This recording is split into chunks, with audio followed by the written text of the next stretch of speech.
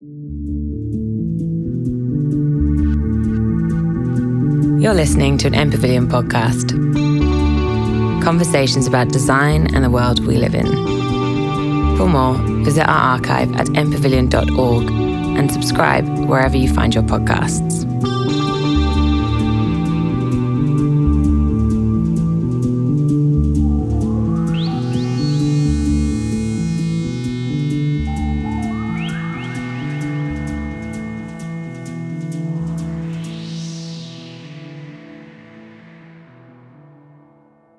Cool. So happy Wednesday and welcome to NAMM 38. It's so nice to see everyone here in person finally. And before we begin, I'd like to first start by acknowledging the country. We acknowledge the Wurundjeri Woiwurrung and the Boonwurrung Boonwurrung people of the Eastern Kulin Nation as the traditional custodians of the land upon which we meet. We pay our respects to their elders, their ancestors, and their land, past, present, and future. We'd also like to state our purpose for meeting on this land. Our intention is to host an event where we respectfully speak with and learn from architects who have contributed towards social change. We respectfully acknowledge how fortunate we are to be able to host this event on this land. We'd like to invite everyone here today to spend a moment to acknowledge their purpose for being here and what it means for them to be here on this land. A couple of thank yous and shout outs. So first, thanks to MPavilion and their team. They have been really gracious to put together this event, and it's always really nice to keep coming back to this space each year. So thanks again. The next thanks for Grace McKellar, the person who designs NAMM's invite each year. And thanks, Grace. Thanks for your beautiful work. I hope you continue to keep supporting NAMM like you always do. A few more shout-outs for our sponsors, Hames Paint and Bink Windows. It's with their ongoing support that NAMM's able to keep putting up really good events like this each year and also share great content with the local community. So Hames Paint are a family-run business of 4 generations that started in Ballarat, and they offer a really wide range of paints and finishes. So if you're ever in need of any paint consultations and color specifications, please feel free to give them a call. They're really friendly people. Next, we have Bink Windows, NAMM's newest sponsor, and Bink are manufacturing. They're an Australian company that manufactures timber and aluminium framed windows from right here in Melbourne, and they happen to be a local favorite among a lot of award-winning practices. So if you ever need anything to do with windows, please give them a call as well. And regarding housekeeping, the public toilets are located at the corner of Linlithgow Avenue and St Kilda Road. And a bit of an introduction about NAMM, because I'm pretty sure there's a lot of new NAMMers in the audience, and I can see a lot of new faces already. So we are New Architects Melbourne, a volunteer-based nonprofit group that started in April 2011. It first started when a lot of practices who initially started their journey wanted to come together and have an informal backyard get-together. And ever since, we have been a larger platform to a lot of design professionals and allied creative professions to present in front of a larger audience and also share their design stories and sensibilities. With regards to this event, it's going to be a slightly different event because it's going to be a panel discussion, and we have architects here who have done pro bono services for the vulnerable as well as people affected by natural disasters. And to give a brief introduction about our amazing speakers, we have Matt Goodman, who is the founder of Matt Goodman Architecture Office in Port Melbourne. Matt has intimate experience working with a community affected by bushfires, as he started his office with 3 pro bono projects in the Wye River region in Victoria, and it was affected by the Christmas bushfires in 2015. And this pro bono work has helped shape his ethos around his practice, as well as a broader approach to architecture. Next, we have Esther Charlesworth AM. Esther is the founder of Architects Without Frontiers, the director of Humanitarian Architecture Research Lab, and she also established the Master of Disaster Design and Development degree at RMIT. Esther has worked for over 20 years in designing and delivering social infrastructure projects for vulnerable communities globally. Next, we have Kim Irons, who is one of the directors of Stonehouse & Irons, a studio based out of Point Lonsdale.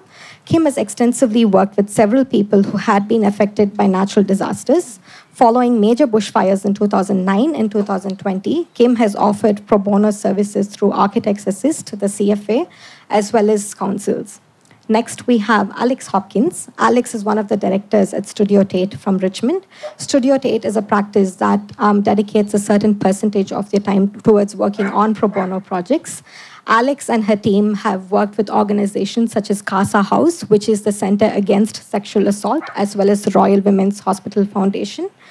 And they have extensive experience working along challenging briefs and budgets as well. So a round of applause for our amazing speakers. I can't wait to see what they have to offer for the discussion too. All right. And also to introduce our really good NAM team, which I forgot. We have me, Akila Ravi. Next we have Kirsten Foucault, Dan Moore, Daria Laikina, William Tran, Amelia Wells, Rita Liao, Nikita Bopti, and Marin Tierney, and sorry if I missed out anyone, and Nick Arthur. Thank you. So, to start our discussion, I'm really interested to hear from our speakers. Where did your journey start towards pro bono architecture, and how did your practice methodology develop around pro bono practice as well? Could you start, Esther? Yeah, well, my journey was quite a long one. I was doing my graduate study in the US in the mid-1990s. I was looking to what was next. I had an internship at I.M. Pei's office in New York. I thought I was really on track. And then I sort of had a career U-turn, was offered a place through the Aga Khan program to get involved in a project in Mostar in Bosnia. That was then at the end of the Balkan Wars. I thought, well, why not? And that was really a sort of existential crisis moment for me after having worked in the private and government sectors of architecture and urban design, and I guess the confronting issues of war, peace and disaster, and what does architecture have to do with it? So on the back of that, and then working in the Middle East on and off in the UK for 10 years, we started up Architects Without Frontiers a couple of decades ago with the mission of delivering design projects for vulnerable communities in the Asia-Pacific region. Oh, cool. And could you also talk a little bit about how, while working globally, you've encountered a lot of different geographies, culture, and procurement methods? Would you want to talk about that as well? Yeah, I mean, we only go where we're invited. So, for example, quite often when there's a storm or a flood or a cyclone, people say, oh, why aren't you going working there? But unless we're contacted with a proper brief, we are not fundraisers. We learned that very quickly 20 years ago. We don't fundraise for projects.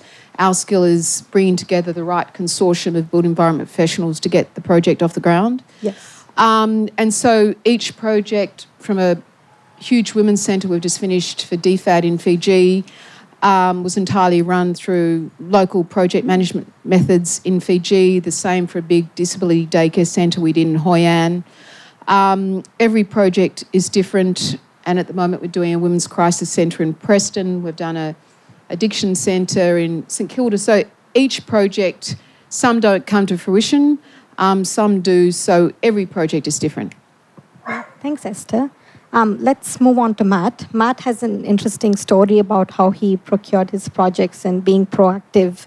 So I guess I kind of took the leap in a kind of number of ways. When I started my office in 2016, kind of coinciding with me taking the leap from full-time paid employment to kind of try and build MGAO from nothing. I had no work or one or two small jobs, and the bushfires came through Wye River, and I figured without work, at least I have the drive to help, or the skills to kind of help people in the rebuild process. So I proactively, I guess you could say, thought, 116 houses were lost in the fires, and out of the 116, there was 12 houses that were owned by permanent residents of the town. So I figured people who live in these smaller towns are often not the same, don't have the same wealth as the people that kind of own the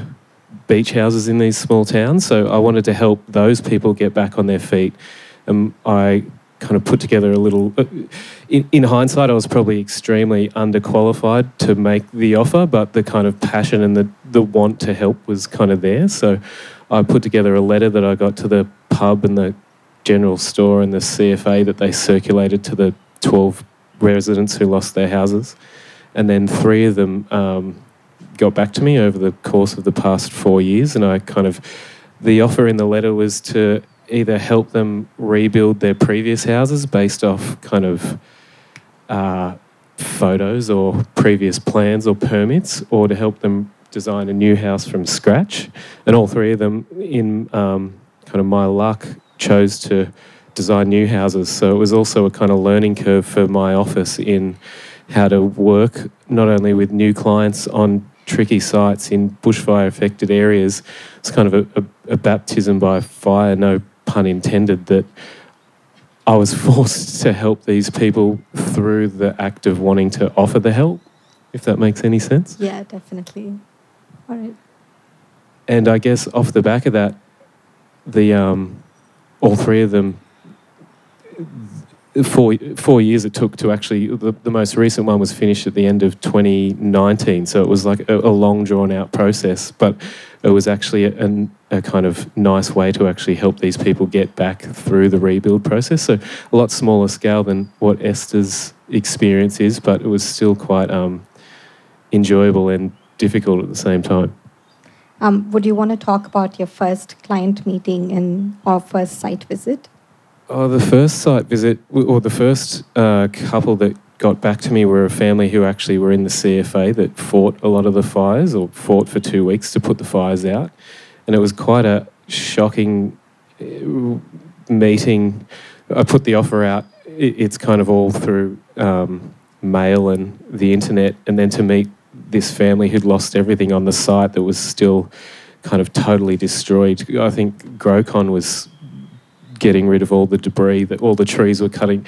Like, it was an absolute disaster zone, and it was something that I wasn't prepared for, because 3 weeks prior it was this beautiful bushland that we were actually kind of holidaying in. So it was one of those things that the first meeting, while I was there prepared as best I could be, I wasn't prepared for how kind of devastating the fires were and how devastated the clients also were. So it wasn't a great meeting, but I was glad that I was able to kind of help that family get through the process eventually. Oh, that's impressive, Matt. Moving on to Kim. Kim, you've had a lot of experience for over 20 years working on a lot of natural disasters projects and pro bono projects. Would you want to talk about your experience as well? And in the same way, how did I get into it? Yes. Yeah, okay. So I have actually dipped my toe in a number of times. So I did some work for the Reach Foundation. I've done overseas volunteer programs, etc. But I was, I suppose with bushfire recovery particularly, I was in the CFA. So in 2009, I was up at Kingsville, Kinglake West, and talking to some of the members. And so I did actually see it and felt kind of... Actually, I didn't feel prepared. I felt prepared, but I wasn't prepared for a lot of the smell. And 2009 was a very different experience, I think, in that respect. But so I was in touch with the CFA members there. And then the big thing that I found was once I went up and said, you know, I'd been there, so they knew that this was someone in the CFA, so it was someone familiar that they felt they could ask. And then I went up a few times and actually just spent time in those areas. And the more time you spent there, the more people came in. And the Flowerdale pub, I went there for one meeting and left at 7, having arrived there at 10 in the morning. I left there at 7, having met about 6 couples. And I think that was a really important part about it all, was that I was actually physically there. And for me, a lot of it was, here's the process, this is what you may need to go through. And the trauma was quite extraordinary. So there was only 1 or 2 projects that came out of that, and they were very much, unlike Matt, wanting to rebuild what they had. So in some respects, we sort of stepped back from doing design and just helped them navigate the system. Yes. And then 2020, is that the most recent one? 2020, we got on board with Architects Assist.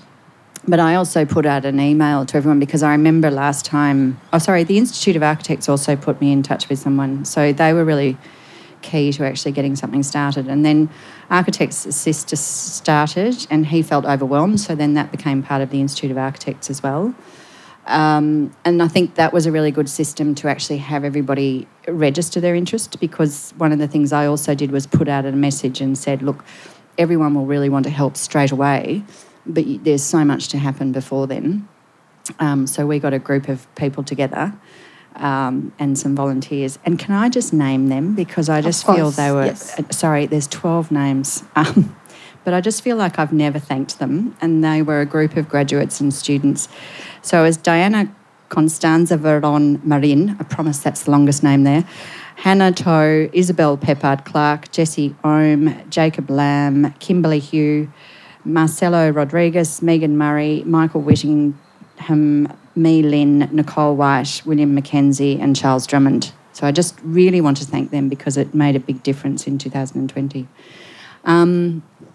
And I can expand as to all the work that we had to do at that time. But yeah, I guess it was really through the CFA, and then the Institute of Architects was really helpful in getting Architects Assist kind of established and starting to connect people to architects, which I think was a really important thing.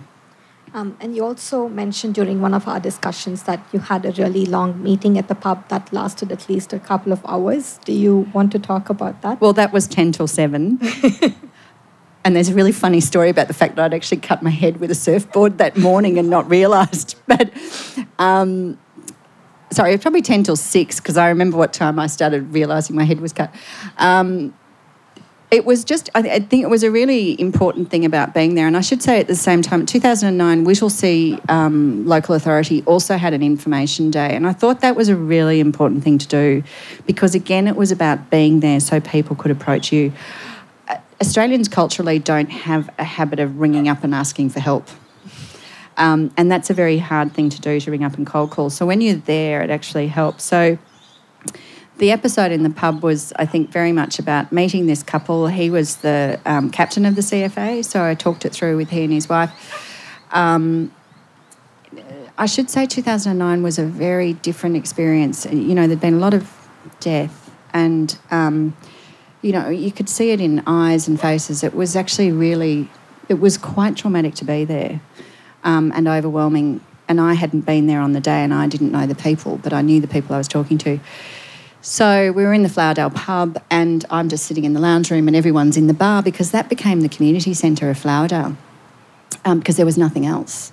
To the point that I actually spoke to the owners of the pub as well because they'd lost their house. They hadn't lost the pub.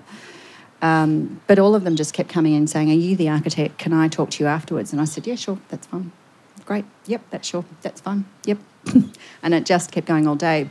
Interestingly, particularly in that time, and the Flowerdale pub people were a really interesting example, they had become the centre emotionally for everyone.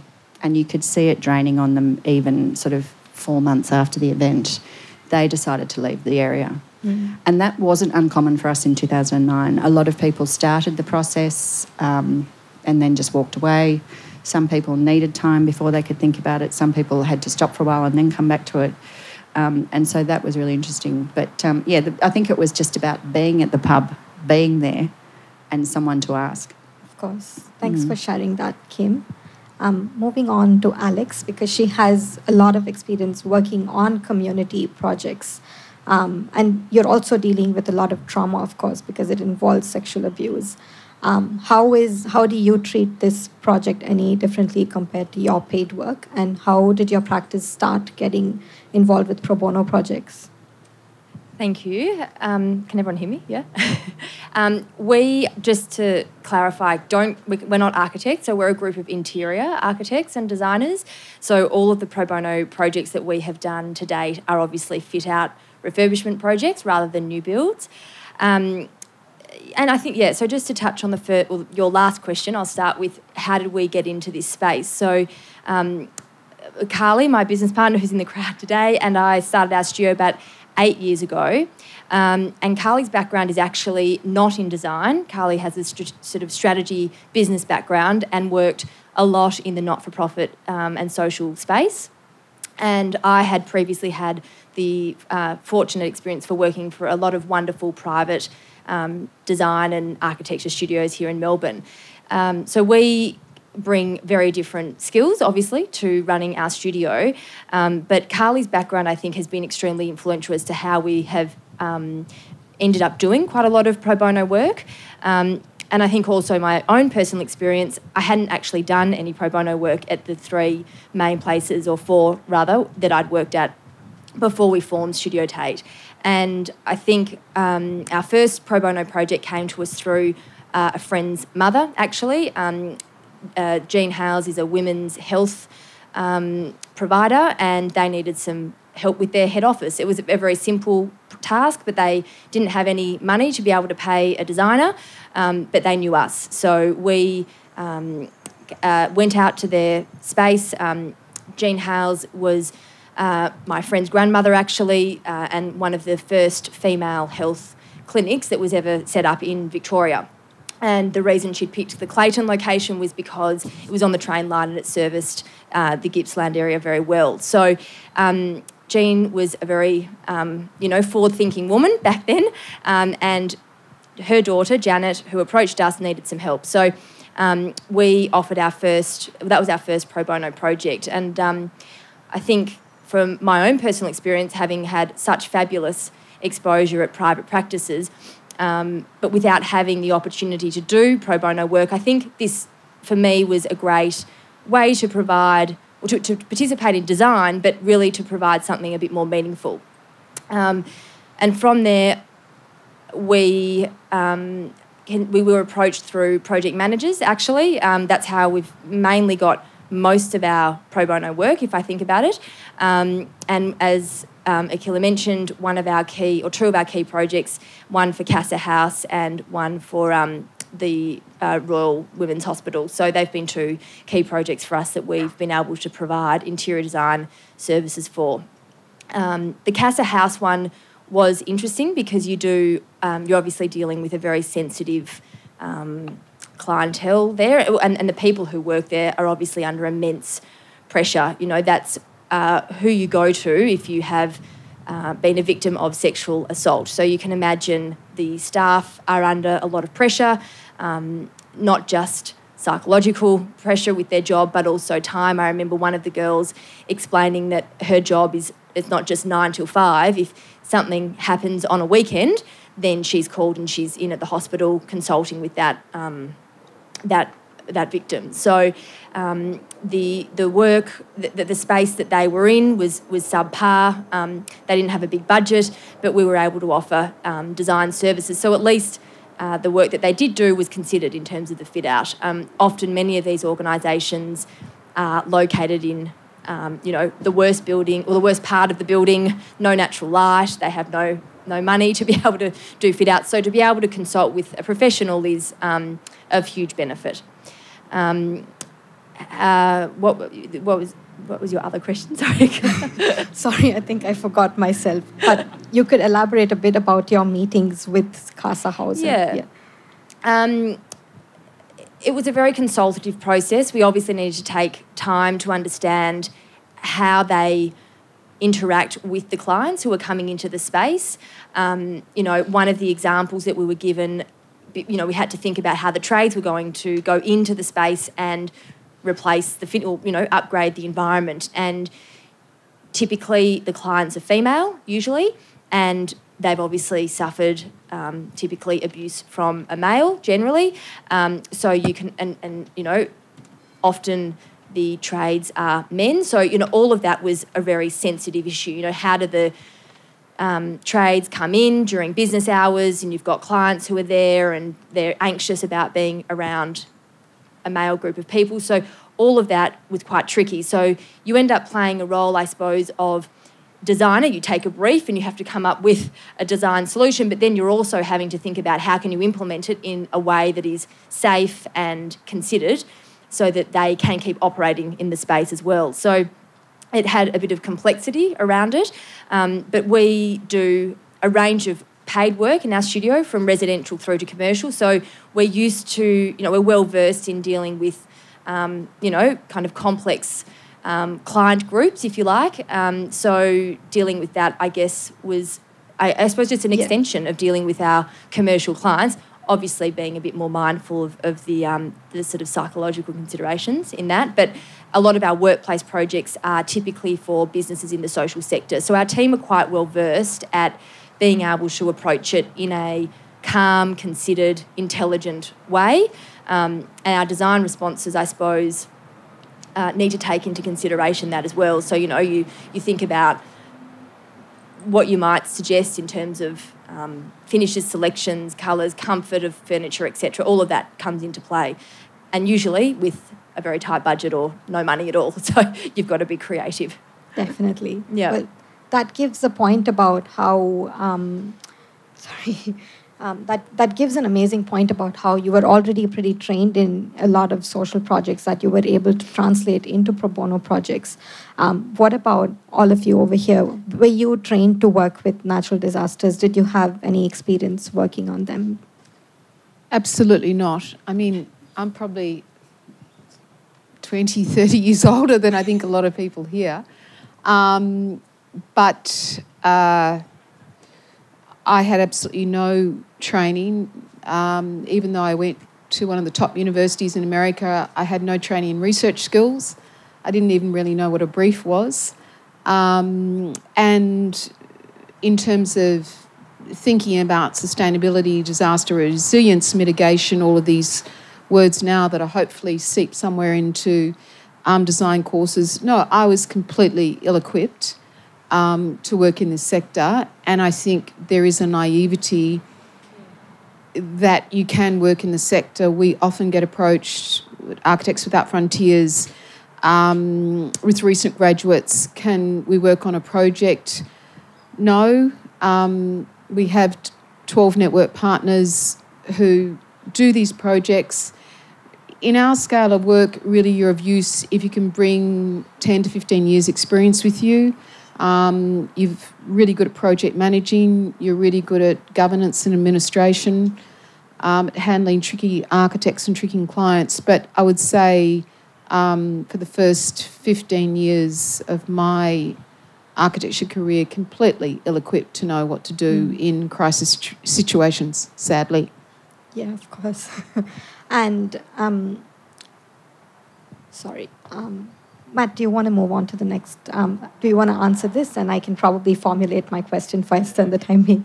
Yeah. What was the question again? Were you trained? No, not at all. Like, all I was trained to do was what I imagine most of the people here, if you're architects or studying architecture, I did the same course. I worked for the 2 years before I got registered, and the day I got registered, I pretty much started my own office, and I knew how to draw. I knew how to get a town planning application done, and I knew people wanted or needed some help. So I threw my hand up and kind of got in there. I had no idea about a septic system, effluent, landslip, BAL ratings. I didn't know 3959, the Australian standard. I had no skills whatsoever that I had to. This is all off the record. But learning the hard way and learning fast, and the fact that there are kind of Australian standards and building surveyors that are there to make sure that things don't slip through the cracks. And now, in kind of hindsight, the skills that I have were learnt through that process. Had I not gone through that process, I'd probably still be drawing the same kind of things that I would have been had I stayed at kind of paid work. So definitely not trained with the skills and learned them the hard way. I think it's an interesting point, and Esther, you were saying that before when I was asking you about the partners. We do work in the social sector, and our team have done workplace projects. We are about to embark on our biggest pro bono project this year, which now I'm testing my memory on the scale of it. It is purely a fit-out project, and I think it would be about 1,000 square metres. I'm looking at Carly, nodding, yeah. And in my overly zealous sort of way, wanted the whole studio to participate, and ultimately we will make that happen. But, you know, it was the calm head of Carly and Anita who Anita leads our workplace projects, who sort of said, well, yes, that's great, Alex, but ultimately we need to treat this like any other project, and there must be someone in the studio who is held accountable to deliver it and make sure that it sits with a safe pair of hands and that the client is looked after like any other client. And I think that, you know, we haven't necessarily had formal training in this space. This project will be for a organisation who does some pretty important, who are doing rather some very important work in Melbourne and in the northern suburbs of Melbourne. Their clients are very disadvantaged people, and you know, you need to make sure, obviously, that you treat it, you know, like any project. And so, you know, I think that's where we do have, we've put a senior team on it, and they are the ones who will be responsible for delivering it. So to your point, you don't get formal training, but you've got to have the right head on it, on the project, to make sure that it's delivered like any other job. Just because it's a pro bono project doesn't mean it's easier, or it's often more complex. Yeah, of course. Can I just butt in here before Kim? I mean, my day job is as a professor of architecture at RMIT, and I've got a reasonable take on what is happening at other design schools around Australia and in Asia Pacific and in Europe, because we work with them. People are not training people right now. I mean, it was excusable when I did my degree 30 years ago. Will it change in the next year? Will someone throw in a disaster mitigation course, a nature-based solutions for disaster risk reduction, a course on, you know, BAL approvals? Because I look a lot at architectural and design education, and particularly in Australia and in America, even in America, except for examples like Rural Studio and a few others, the education sector just hasn't shifted at all, which to me is fundamentally a problem. Yeah. And when I sort of came back from disaster zones, people used to say to me 20 years ago, well, when are you going to get a real job, Esther? You know, this disaster stuff. You know, nobody says that now. But it's a deep concern to me that how we are training the next generation and equipping people with the necessary skills that is design plus project management, design plus costing, because it's not happening in most schools of architecture across Australia from what I say. And I could be wrong, and if so, please let me know. And moving on to Kim. Well, I'm not going to contradict Esther, but I am. No. I mean, I think Matt raises an interesting thing for me in that in a technical sense, you weren't prepared. I was, but I was older. And I'd done a lot of regional work as well, so I knew. But you do often learn from one project to the next project to the next project. But I think the interesting thing about architecture and design training is the critical design thinking that you're actually taught, and also that idea of, you know, where to look for the technical. And, you know, I know I've said it a few times in other forums, but I think the really important thing from where I sat anyway, for me, was it's about listening. And as architects and designers, we're very problem solve. Let's go in with the piece of paper. And as I said in Flowerdale, I wasn't drawing anything. I wasn't sketching or saying you could move this here and, let's do this. I was just listening. And I was listening to the pauses as well, which when people are in trauma or, you know, have had a traumatic event, you actually have to give them space to speak and really stop Don't feel, and I'm terrible for it. I know I can't stand silence, and I'm inclined to fill it.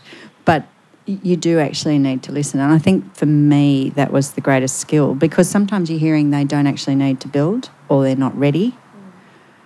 They just need to talk. And I think you make a very valid point about how architecture school teaches you how to draw, teaches you how to critically think. But when it comes to dealing with trauma, you need to know how to interact with people and learn more public relations as well. And am I getting that right? Yeah, I suppose. I don't know if it's something you can teach in a school without doing psychology or something like that. I think it just comes from, I suppose, being sensitive enough to realise the space that you're in, and to just stop and just, and even when I was in government, we would laugh at architects going, for God's sake, could you just listen? Like, stop drawing and solving the problem. You need to hear the stakeholders first, So it is something, I think, for us to be very mindful of in that space. But I think also we need to take the focus just off architects. I know that we're architects here, but some of the most... Our 12 corporate partners involve probably 5 of the best-known firms from Melbourne, SJB, Hassel, Habel, JCB. Our most useful partner is WT Partnership, the largest quantity surveying firm in the Asia-Pacific region, and Tract. So I think it's about how do you bring together the right set of individuals. Now, quite often there will be trauma specialists working in those areas. There will be legal specialists if you're working overseas with land tenure issues. As we know, 5 million Ukrainians are now fleeing into the borders. We can't pretend we are kind of everything. We're not trained as social workers, but I totally agree with Kim that you do have to sit back and listen, but also to bring in the necessary logistic, counselling, support as it is needed. And that tends to happen, what happens in the international development system. We're not everything, and let's not pretend to be that. But I think it's more... We always need a landscape architect. We have a services engineer. We do a lot of work in the Northern Territory. There are, if we don't bring them in, then the project is twice as expensive. Yeah. So to me, it's that bigger interest of sort of transdisciplinary skills that are needed, I think, for small and for larger projects. And again, were we trained with that mindset in our undergraduate degrees? I wasn't. And I think it's maybe slightly better now. And moving on to questions about practice and resourcing. And since you've also dealt with a lot of network partners, how do you think, from a risk management perspective, they were able to manage paid and non-paid workloads? Yeah, good question. So where Architects Without Frontiers have been going for over 2 decades, I quickly learnt that having volunteers deliver complex projects, it took me 10 years to work out that was quite often a disaster. And I'll give an example. Very well-known Sydney architect did some huge design of some huge hospitals for us in Papua New Guinea. Her own firm went under. The hospitals got built. But that's not a successful story. Yeah. We don't employ volunteers. We have a financial structure that enables us to bring in the expertise that we need, because my experience in the volunteer world is that there's all this enthusiasm at the start, but then there's this steep curve. Another job came in the door. At the same time, it's not work that should be done after hours. I think Studio Tate have talked about this has to be factored in to the company structure. So some of you might know of the Mass Design Group, MASS. They've just won the top award for top architecture firm in the US. Their practice is set on 4 quadrants. They do regular design projects, they do pro bono projects, they do research and advocacy. So in their business plan, it's very, very clear what they do, because the saddest thing is, and I've seen this so often, people have come out of a disaster, whether that's a war, a flood, a fire, social violence, an architect, a designer comes on board, and then the project gets dropped because they don't have the time. So then you add another level of disaster, which is the design disaster, which people don't really talk about. And particularly where I've worked in Sri Lanka and Haiti, and it's sort of just an ethical conundrum. So it's a great question, but it's, as I said, if we employ a full-time project coordinator, we're looking for one right now, if anyone... We're desperate for one right now, actually. But... What's the salary? Well, I've just been told by my colleague at Studio Tate it's quite a regular salary. I was just checking. But the problem is we need somebody with 20 years probably plus design skills, project management skills, skills in the not-for-profit sector, skills in governance, writing board minutes. There aren't many people who actually know about that. So it's really hard, and I think all of the practices here I think have demonstrated innovative models of absorbing their work while they're doing other work, because the last thing you want to happen is what happened to my colleague in Sydney, who now is with a huge corporate, where her own firm went into liquidation. Like, that's very sad. Yes, there were great projects built in PNG, but she just couldn't manage it. Mm-hmm. And I think, as you've said as well, these projects, a library in Geelong demands the same level of time and expertise as a flood mitigation project. It's not an experiment. You need the technical expertise. It needs to be done in a very timely manner. And hopefully it has a design that sort of uplifts and, deals with that scenario. The project that we will be focused on this year, that client, and sorry, I can't, just with the government funding, we can't say who it is right now, but they even said, we are hesitant to do everything on a pro bono basis because they've had that experience before, and to your point, Esther, have been let down because something else comes in and it's a paying client or whatever it might be.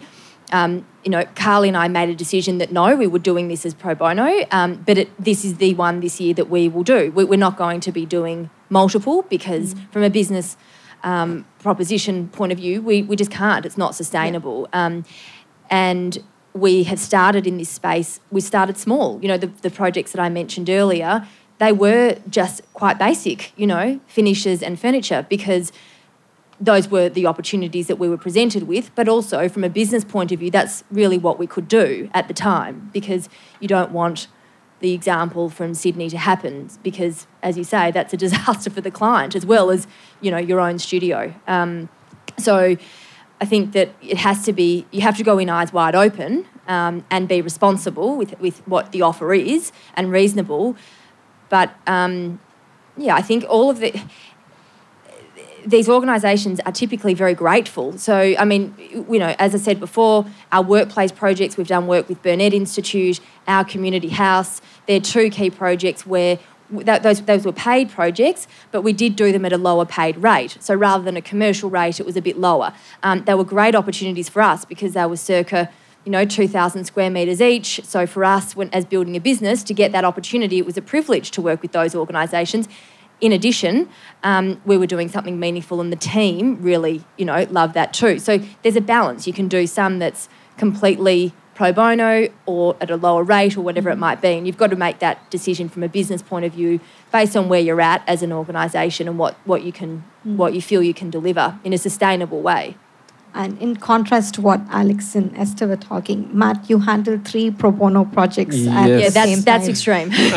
How did you do it? It was difficult, to say the least. And I think the fact that the one thing that I knew when I started them was that a pro bono job is exactly the same as a paid job, except you're not paid.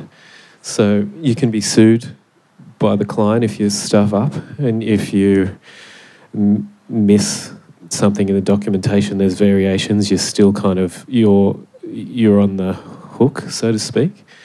So with the 3 of them, kind of just reiterating my kind of lack of experience at the time, or knowledge more so, in the area. The most recent house that we finished, I had to redocument 2-3 different times to actually get it on budget, because again, you signed up, there's a budget, it has to be built for the budget. If you go over budget, it's the architect's fault, so you've got to do what you've got to do to get it back online. It felt like it was at the time.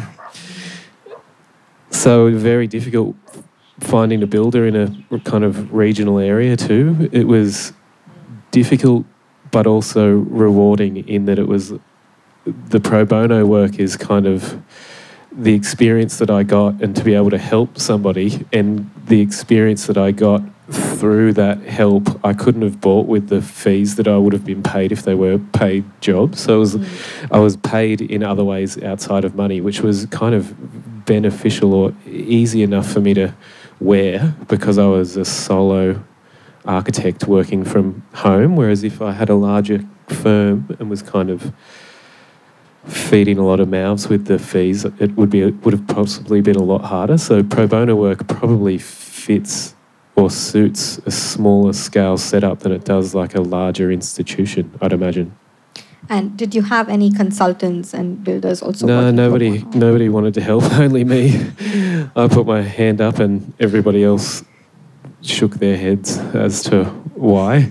It was nice to get, nobody else dropped their fees, but what can you do? It wasn't about that. It was about me offering my help to help those few families get through the process. They still paid full price for the build and the consultants, but I think it was beneficial for me to help them through what is a fairly difficult process. Like the planning process is difficult enough as it is. So the planning process through the bushfire rebuild was probably the biggest help.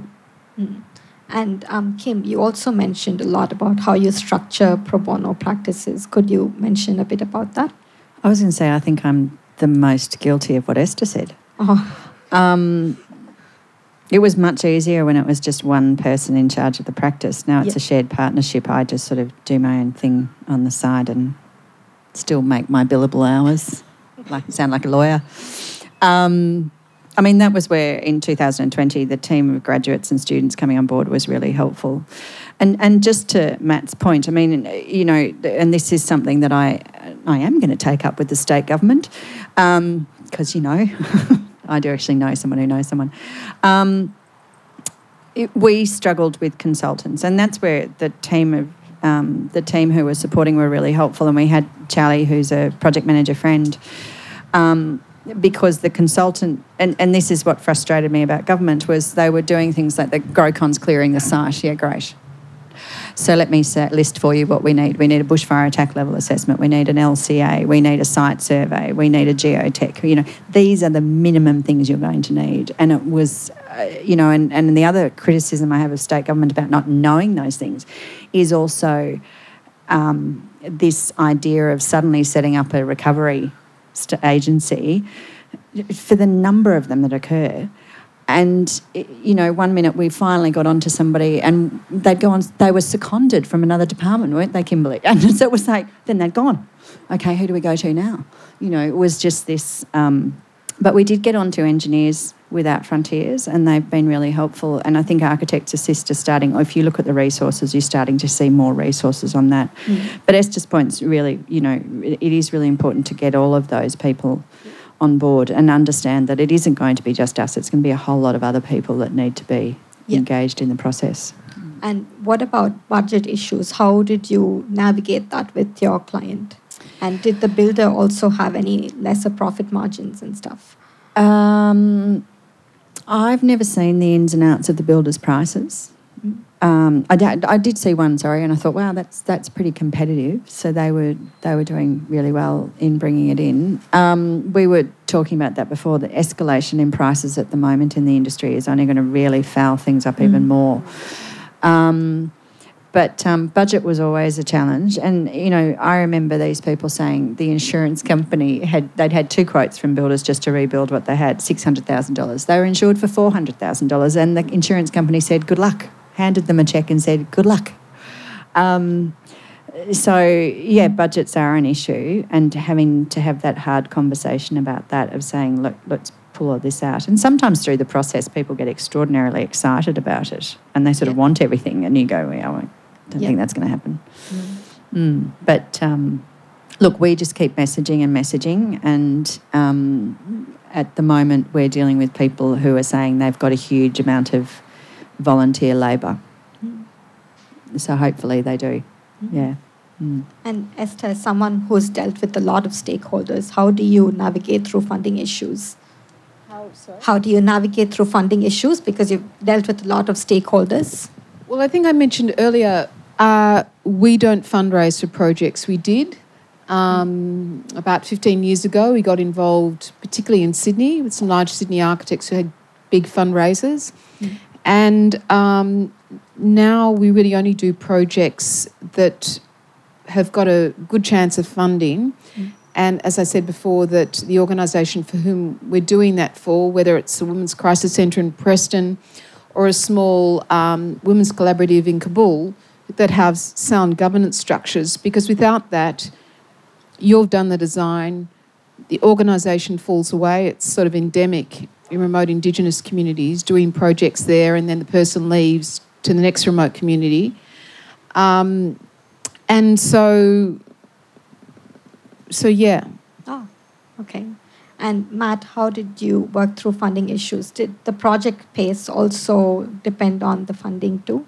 Oh, funding issues. I was lucky enough, or the clients were lucky enough, that they actually had their houses insured for what they were worth, or there was enough money there to actually rebuild a fairly modest house. So even though with the cost increases with the, like a lot of these houses that were lost were not built to the BEL requirements that you've got to meet this day and age. So kind of from a design approach, keeping the design decisions fairly kind of rational to make sure that we were able to build something on budget was probably the key to getting the projects built. But I think the main key is ensure your house for what it's worth to rebuild, not under that. And sorry, I was going to say my mum and I had that conversation once where she said, your house isn't worth that much. And I said, yeah, but try rebuilding it. I was going to say also that I just wanted to say Matt's designs are really good and they're very resilient. And but the approach to them, and I think this is the interesting thing, is that often, people just want to rebuild what they have. And so, of course, which is, totally understandable.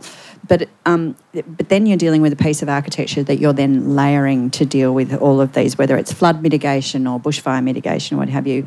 I think that capacity to bring the clients along on the idea that and I know some of the stories that Matt told me about fibre cement sheet shacks, and that was the sort of basis of it, but still to bring people along with that story that you're going to have to design this in a different way. We can't rebuild exactly the same. That's a particular skill to actually bring people along with that story, and Matt's done an excellent job with those 3 projects. And Alex, have you worked with suppliers to alleviate the funding issues? Yes. So, yes, interestingly, the project that we'll be getting built this year, we introduced one of our collaborators that we work with a lot, Caperbuild, a builder who do a lot of our fit-out work. They have come to the party and are actually contributing and doing the build at a lower rate. I don't know the ins and outs of how that's structured per se, but they are definitely making a commitment to the project, so that's really exciting. The way that we were introduced to this particular project is through a business consulting group that we do some work with, and they provide a contribution to this organisation as well. So the 3 of us are probably the kind of key consultants, and we're obviously all providing our services. Well, we're completely pro bono, but the others are providing their services at a reduced rate. And part of what we will do, and this is how we plan to get our studio more broadly to engage in the project, is to ideally have a bit of a committee internally at Studio Tate that will ultimately be responsible for rallying with suppliers to see, what end-of-run finishes might be available from, carpet tiles or timber flooring or whatever it might be, we plan to put the pressure on and we specify all these fabulous products, and these suppliers get them into these wonderful projects that get photographed and published and what have you. So we do plan to put the pressure on the suppliers to really help come along on the journey with us. And our team are very good negotiators, so they'll be on the phone selling the dream. And we have done that on the previous projects as well. So that's, I suppose, part of how we will manage that. And with this particular project, they have some government funding, and then at a board level, there's a commitment to match that, but they will need to do some additional fundraising. We're not part of that process per se, but can I make a plug for an event next Thursday as part of NGV's Melbourne Design Week? We are hosting an event which will sort of, I suppose, it's with this client who I can't mention, but if anyone wants to come along, tickets are $50. Go to NGV's Melbourne Design Week. All proceeds are going to the project. So come along. And as and what lessons have you learned from working on pro bono projects, and how do you encourage people to start taking up more projects? I guess. I guess because it's just what I've done for the last 20 years. It's I've learned that when people have nothing, as I've experienced living in Bosnia and Beirut and been in other zones like Belfast and Nicosia, that the social capital of those communities is extraordinary, particularly living in Beirut for 3 years. City destroyed after 30 years civil war. Obviously, it's been destroyed again the last 2 years. And human capital, the strength of that when people have nothing is simply mind-blowing. Somehow, stupidly, I thought when I was in Mostar that everybody be thrashing around and weeping, but it was totally... So that resilience... and strength and knowledge about how people want to rebuild and where always is sort of striking. I guess the other thing is with the 12 network partners we have of these large firms like SJB, Hassel, Hayball, we don't have to tell them anything about community consultation. They're good projects. They do it the whole time. They're doing it in their big corporate firms. And why they're interested in sponsoring our organisation is because, unlike my generation, the generation of perhaps people in the audience, wants something to change. There is an activist element that simply was not there when I was studying. If there had been, I would have been part of it. So I guess but also just that it's a professional business. The projects have to come in on time, on budget. They're complex, and recruit the best skills that you can from a multidisciplinary crew, and don't expect that architecture will solve the world. And what about you, Matt? I guess from this is kind of the advice part, isn't it? So I guess the way that I saw it, I was passionate. I wanted to be an architect. I wanted to have my own office. I was a registered architect, but I had no work, no contacts, and not much work on the horizon. So you've got to make the work happen.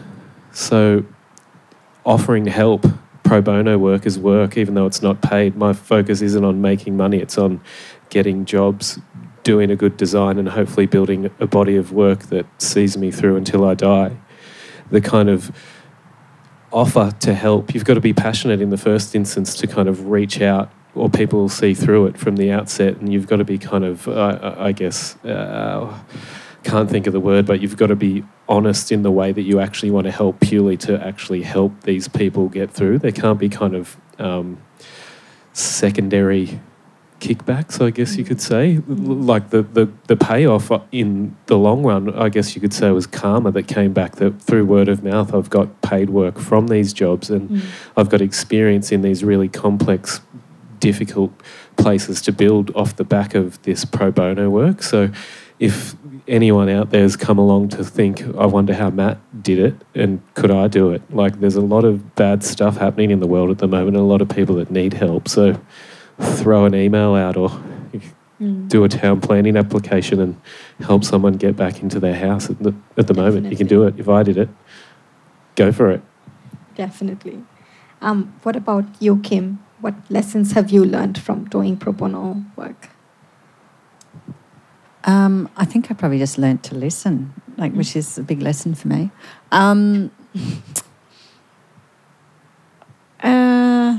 Lessons. I think it is about listening. I think it was also about letting people go sometimes. Like we've got to, they're still clients, but they've had to go off and deal with some other issues right now. So they're not ready. So I think it was about being able to let go. But I think also the lesson I've learned is you do need to be committed, as Esther said. You can't drop it. Yeah. And so in a sense, you still need to be there when they call you at 2 years later sort of thing. And I think the other lesson is pace yourself and ask for help as well. Definitely. Don't overcommit. Yeah. Thank you, Kim. And you, Alex? I think the listening and being committed is two really good, listening and committing is two really good words. Also, I think you need to be flexible. You can't have designer head in ass syndrome, the project may not aesthetically be what you want, but what hopefully you are aiming or striving to do is to get the right outcome for the person or the group that you're helping. So, there are paid projects which look beautiful when they get photographed, but these projects, of course, you want it to look fabulous, but it needs to function and it needs to be delivered on budget. And it needs to fulfil the brief. So, you need to roll your sleeves up and get it done. And so I think being a bit flexible and adaptable. Oh, well, thank you. Well, I think now we'll start taking questions from the audience. So if anyone has any burning questions, please step up to the mic over there. Does anyone have a question?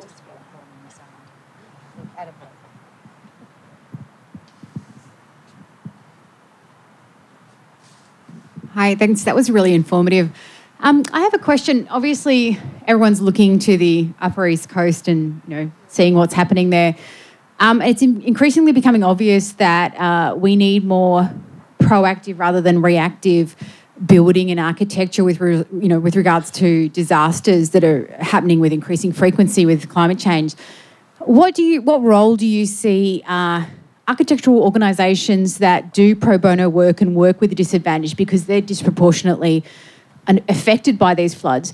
What role do you see your organisations working with the government in getting some kind of standardisation with regards to rebuilds that are more effective at withstanding, say, flooding and the disasters that we are going to be facing in the future? Thanks. I think the biggest issue which has come to the fore in the last couple of weeks through the tragic northern part of Australia is that 90% of all government funds go into rebuilding and none go into mitigation projects. And yet they say in international development circles, for every $1 you spend on disaster mitigation, you get $8 back. So there's this kind of... it just seems that we don't learn from our disasters. The Royal Commission came down on the Black Saturday fires. They said all sorts of things. People shouldn't be living in these locations, X, Y and Z. Were any of those recommendations put into force? No. Secondly, Shane Stone, who's running the National Recovery and Resilience Agency, I listen continuously to these people on ABC, why hasn't the money been spent? And there are good reasons, but again, it's just that we know 3/4 of our coast are built on precarious zones. We know that. The Sydney coast, they keep on building on the foreshore. Our property, our taxation system is all kind of into this. So it's a really kind of complicated argument. But I think other countries, particularly the Netherlands, with their sort of, their system of water dikes and other things. I mean, I texted a friend in Mullumbimby last Monday, just sort of joking, saying, "Are you afloat?" And she said, "Well, we've just broken down the windows of the local primary school and we're all sleeping on the second floor." And Mullumbimby is just kind of gone. It was no longer a joke. And so it's just that kind of thing. People know these issues. The emergency warning systems have got better, but it is this systemic issue with our culture and taxation system where we put everything into property, and then with greed and everything else. So when you look at the climate change mapping for most areas of coastal Australia, even in Elwood, near where I live, it's a nightmare. And yet in these recovery agencies, of which I've contacted many, have I met somebody from the built environment? No. They are run generally from the military, Peter Cosgrove, Black Saturday Fires. After the Black Saturday Fires, the same thing. You bring in an ex-poly, that's what Shane Stone is. He's the ex-head of the NT government. And they give us all this sort of gobbledygook about all of this stuff. But the projects that matter now, as much as it is to rebuild, are the mitigation projects. And we're not trained as a group to sort of think that we can partake in these big discussions. Why aren't architects paid when engineers are? The lawyers are paid who are brought in to do these projects, and the design people aren't paid because design is just generally seen for the general public as a grand design. So I think, sorry, I'm rambling on because I keep on listening to the news, listening to the same things. We need a seat at these tables because after each disaster, I see exactly the same organisation happening again. Kevin Rudd flies over Marysville. Yes, we will rebuild. George W. Bush over New Orleans, or was it Obama? Yes, we will rebuild. And there's that pivotal moment, and then nothing follows up with it. Labor, Liberal, anyone. And these extreme floods, which have hit, I'm sure everyone in the audience knows someone in the last few weeks, from North Manly to Mullumbimby to the Sunshine Coast, is affected. Their lives are affected. They've just had 2 years of COVID. And it's a tragedy, some bits of it which can be avoided. And does anyone else have any thoughts on what Esther Well, said? I think it also picking up Esther's point, short-term politics, and I remember when I was working in government, we got a lecture about the fact that, no longer are we looking at the 4-year poll, we're looking at the daily poll. And I was even seeing premiers change within parties, so it was just a nightmare. So I think that really contributes to it. And they play to the emotion.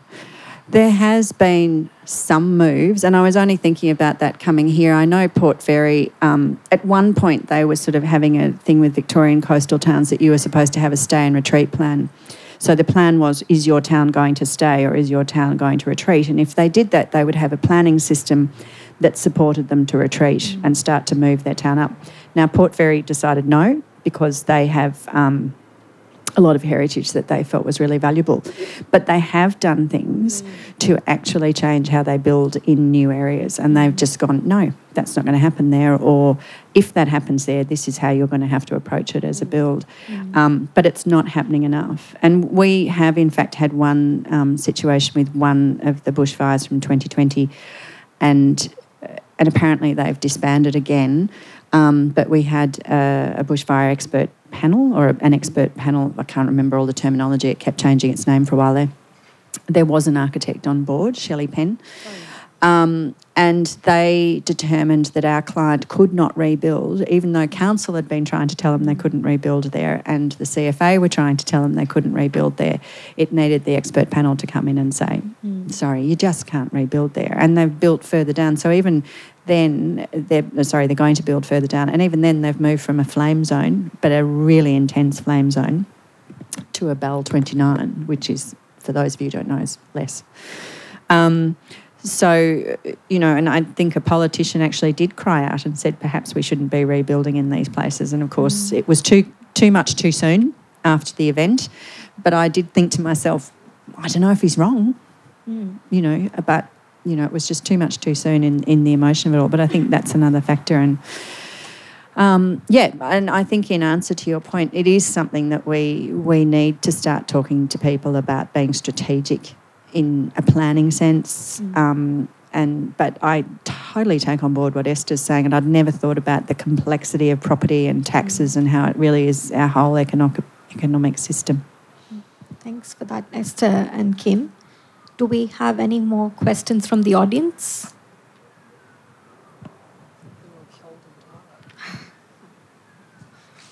Hello. So there's been a bit of a common thread tonight about special skills. And I was just wondering if you, all four of you, imagine yourselves as like a special type of person with a special set of skills and experience, or if they're like, or can you imagine a pipeline, a training or an education system for this kind of work, if that makes sense? Yes, enrol at the RMIT Master of Disaster Design and Development. Just to say, this is a first degree outside of Europe that is about training the next generation, not only of design professionals. 50% of our cohort are designers. The rest come from community work, business, law, insurance. And our students, it's only been running for 6 years, get jobs very quickly. Sustainability Officer, City of Port Phillip, they're working with Arup, AECOM, GHD, the World Bank. And there is this hunger for people who want to transition their careers into this sector. So I think I'll just give an example of an architect I know in Sydney, Phoebe Godwin, did her architecture degree, I'm thinking about 15 years ago, University of Sydney. During her studies, she was, this is what I want to do. I want to work in the humanitarian system. She then went and worked for the late Paul Falleros, who some of you might know, Health Habitat, who's a legend in his own time. Got experience on the ground working for Indigenous communities. She said, I really want to work in international development. Didn't have a job. Worked on construction sites, then got a job as an intern at UNHCR in Geneva in their shelter division. But she had to also fund herself to be fluent in French before she took up that job. She was very determined, Phoebe. 10 years later, she's running the biggest camp planning programs in Mexico, Bangladesh. I met her in the Al-Zatari camp in Jordan. So Phoebe was very purposeful in her early 20s, this is what I want to do. And I had this sort of bizarre idea that, the UN would sort of take anyone when I graduated. And then I was told by somebody who worked in the system, well, you'll spend the first year on the photocopier. And I was like, oh, well, that wasn't really what I was thinking, But it's, and I know some colleagues here who, the NGO sector is the toughest sector to almost get into. A lot of the heads of NGOs, of World Vision, they've come from the corporate sector. And they themselves will work for KPMG or work for BHP. They themselves are doing these jobs not for the money, but because they want to change the world through changing sort of business paradigms. So I think if you think this is your thing, then there are channels now that simply weren't there. There are disaster management degrees at Deakin, at Charles Darwin University, at Newcastle. Ours is the only degree embedded in an architecture school. And I think out of everyone in the architecture faculty at RMIT, ours have the highest employability index because the jobs are there. People can't fill these jobs of, Chief Resilience Officer, City of Port Phillip. All, I said, Arup and AECOM are screaming out for architecture plus skills. Where are the project management skills?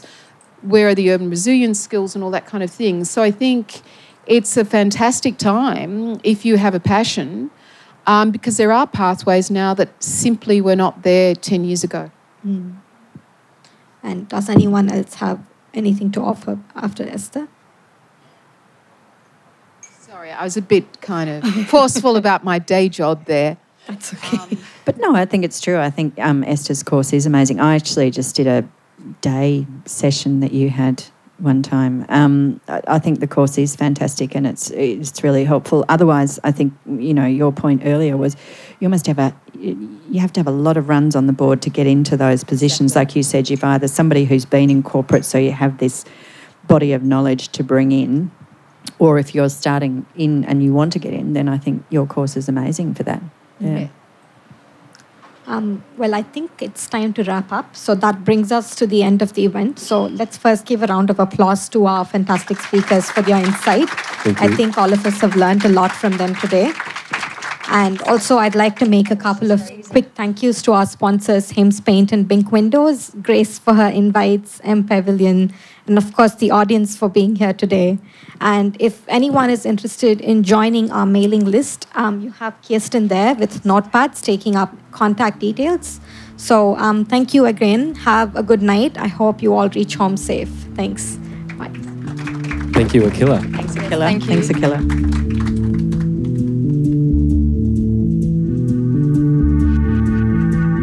You're listening to an MPavilion podcast.